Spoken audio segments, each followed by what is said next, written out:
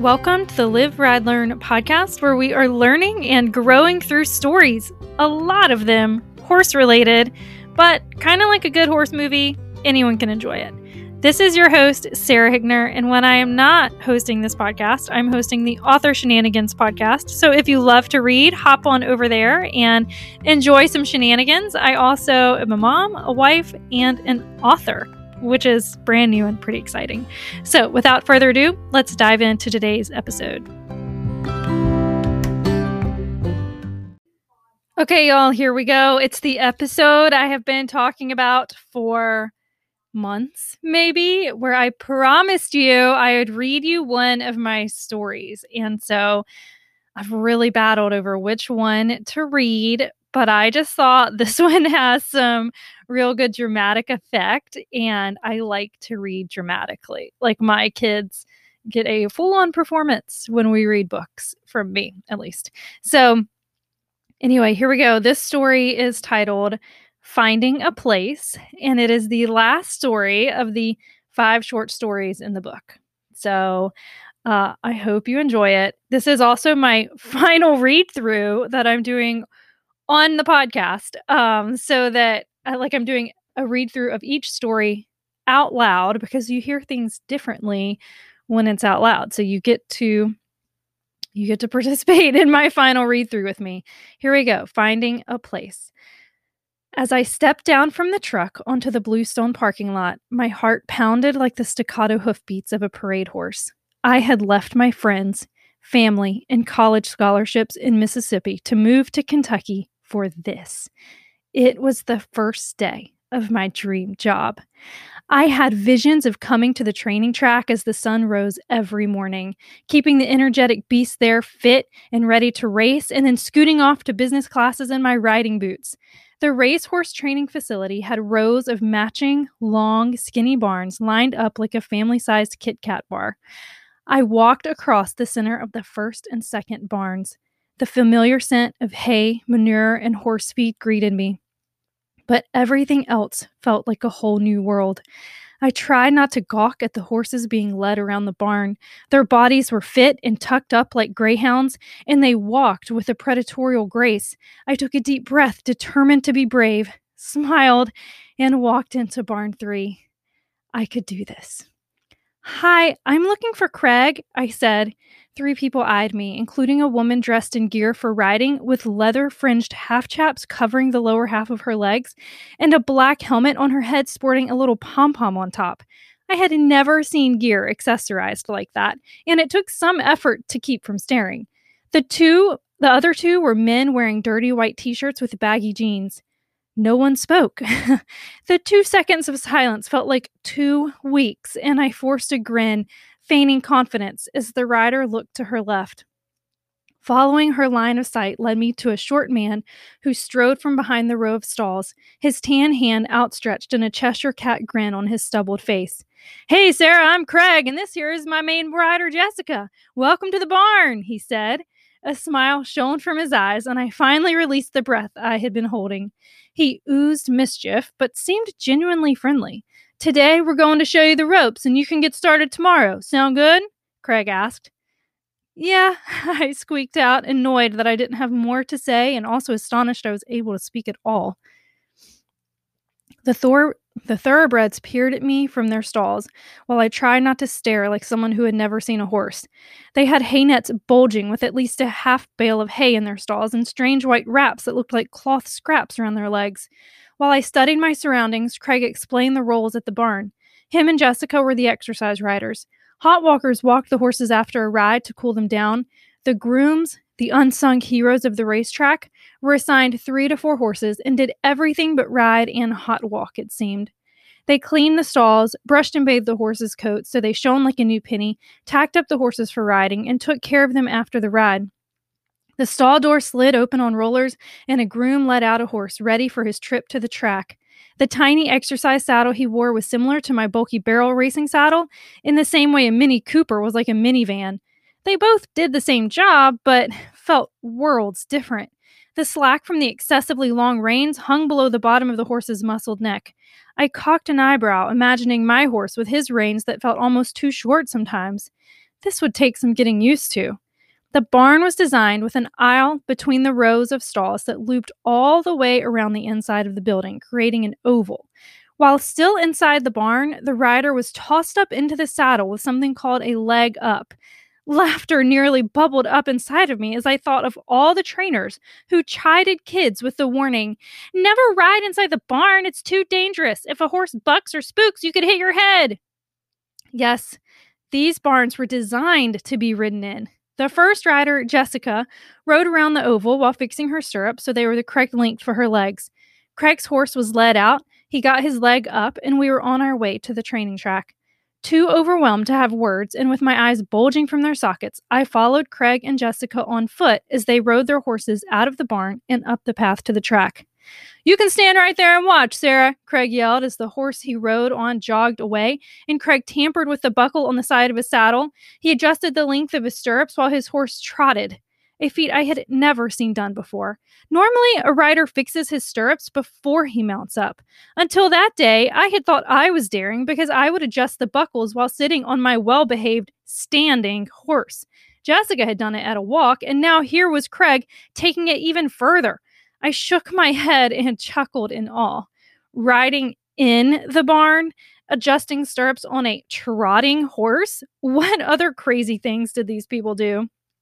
Jessica looked at me like she wasn't sure if I belonged at their barn as she rode past. I wasn't completely sure if I did either just yet. I looked down at my boots and the clods of real racetrack dirt on them. It's okay. I'll find my way. I'll make a place for myself here. I tried to be of assistance in any way possible, but a racing farm is a machine, and I felt like a spare part.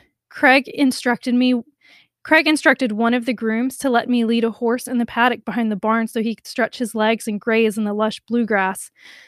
The horse was a bit more assertive than I was accustomed to. He did everything with gusto, walking, grazing, even simply moving his head.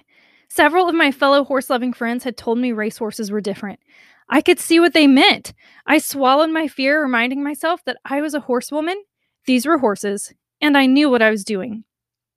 Day 2 brought out a genuine smile to replace the mechanical one I'd pasted on the day before. Craig told me that in a few weeks he would teach me to exercise ride, but for now I would walk the horses after their workouts. He had me start with the same horse as the day before, and this time I confidently led the horse around the barn and then out into the field with the assurance of experience. I could do this, and I did. When he was done, a groom handed me another horse and eventually a third. Simple enough. I was getting the hang of it. With a nod, the groom put the lead shank for horse number 3 in my hand. Most of these horses didn't have names yet, another thing that shocked me. Apparently, it's quite complicated to name a thoroughbred. The name must be completely unique from any other living thoroughbred, which is why they end up with such odd names. They often don't receive a name until their first race. For the sake of this story, horse number 3 will be known as Rogue. Craig asked me to walk the horse for a bit and then let him graze while he and Jessica rode the next set of horses. As I took the leather lead shank, the horse looked me up and down with his liquid brown eye, and I'm pretty sure I detected an eye roll. "Watch this," he probably whispered to the horses in the stalls as we walked past. After a few laps in the barn, we walked out into the paddock. He was ready for some grass, and I was happy to oblige. The energy of these horses was overpowering and intimidating, but it was fine. I could do this. We walked out onto the grass, and Rogue turned into a living mower, taking chunks of grass down to the roots. After a few voracious bites, he tugged on the lead shank, demanding that we move to a new patch of grass a few steps away. "I don't know about this, dude. This is where we parked, and I'm the boss." I said this to him in my head as if a horse can speak English and read my mind. Horses are herd animals and naturally depend on hierarchy. There's always one boss, you or the horse. If I wanted to survive, I needed Rogue to see me as the boss here. Rogue gave me a look that said, I don't give a darn. We're moving to this grass 3 steps over. Then he tugged harder on the lead rope. Well, it's just 3 steps, and there is better grass there, I thought.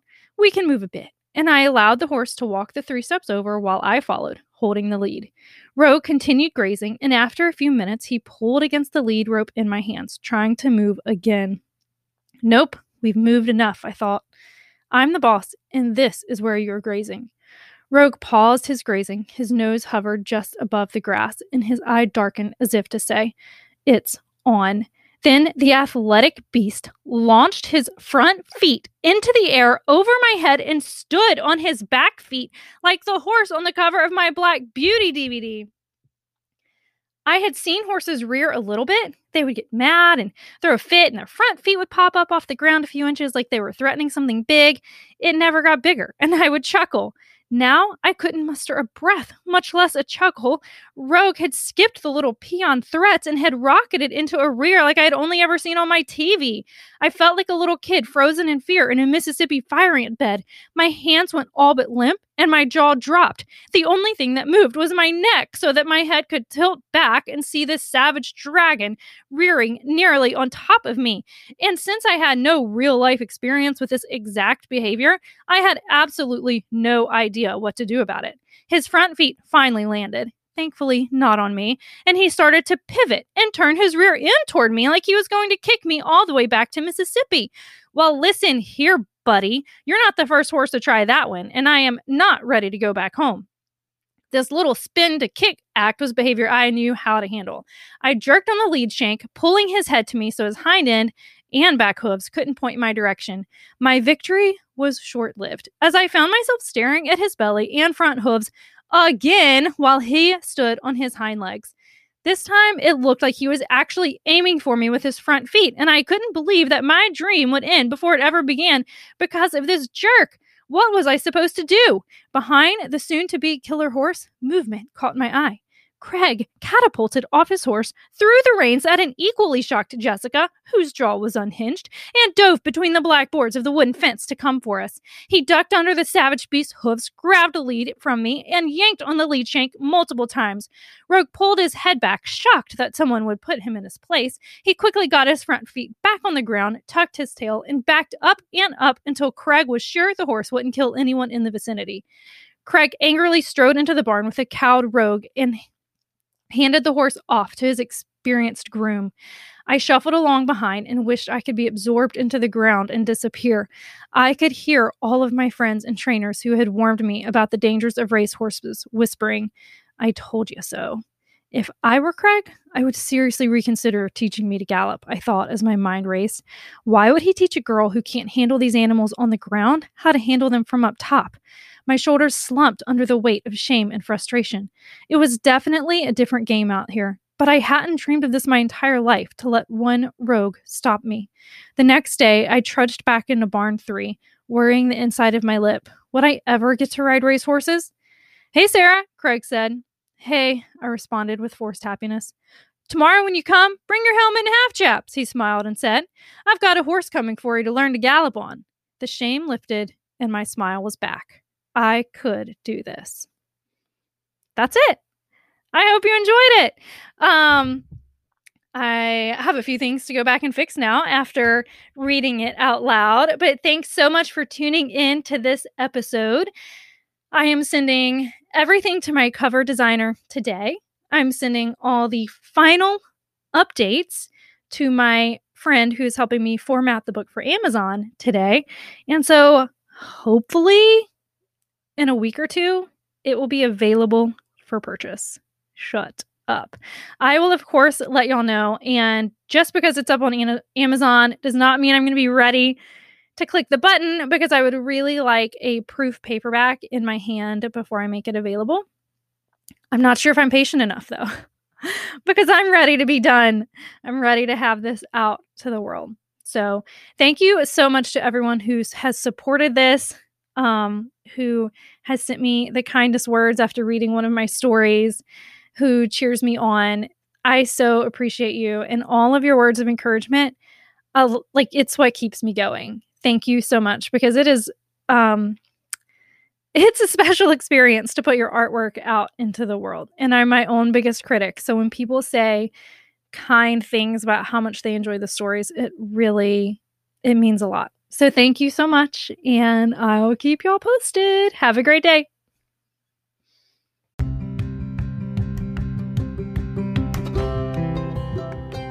That's a wrap. Thanks so much for tuning in to this week's episode of the Live, Ride, Learn podcast with your host, Sarah Hickner.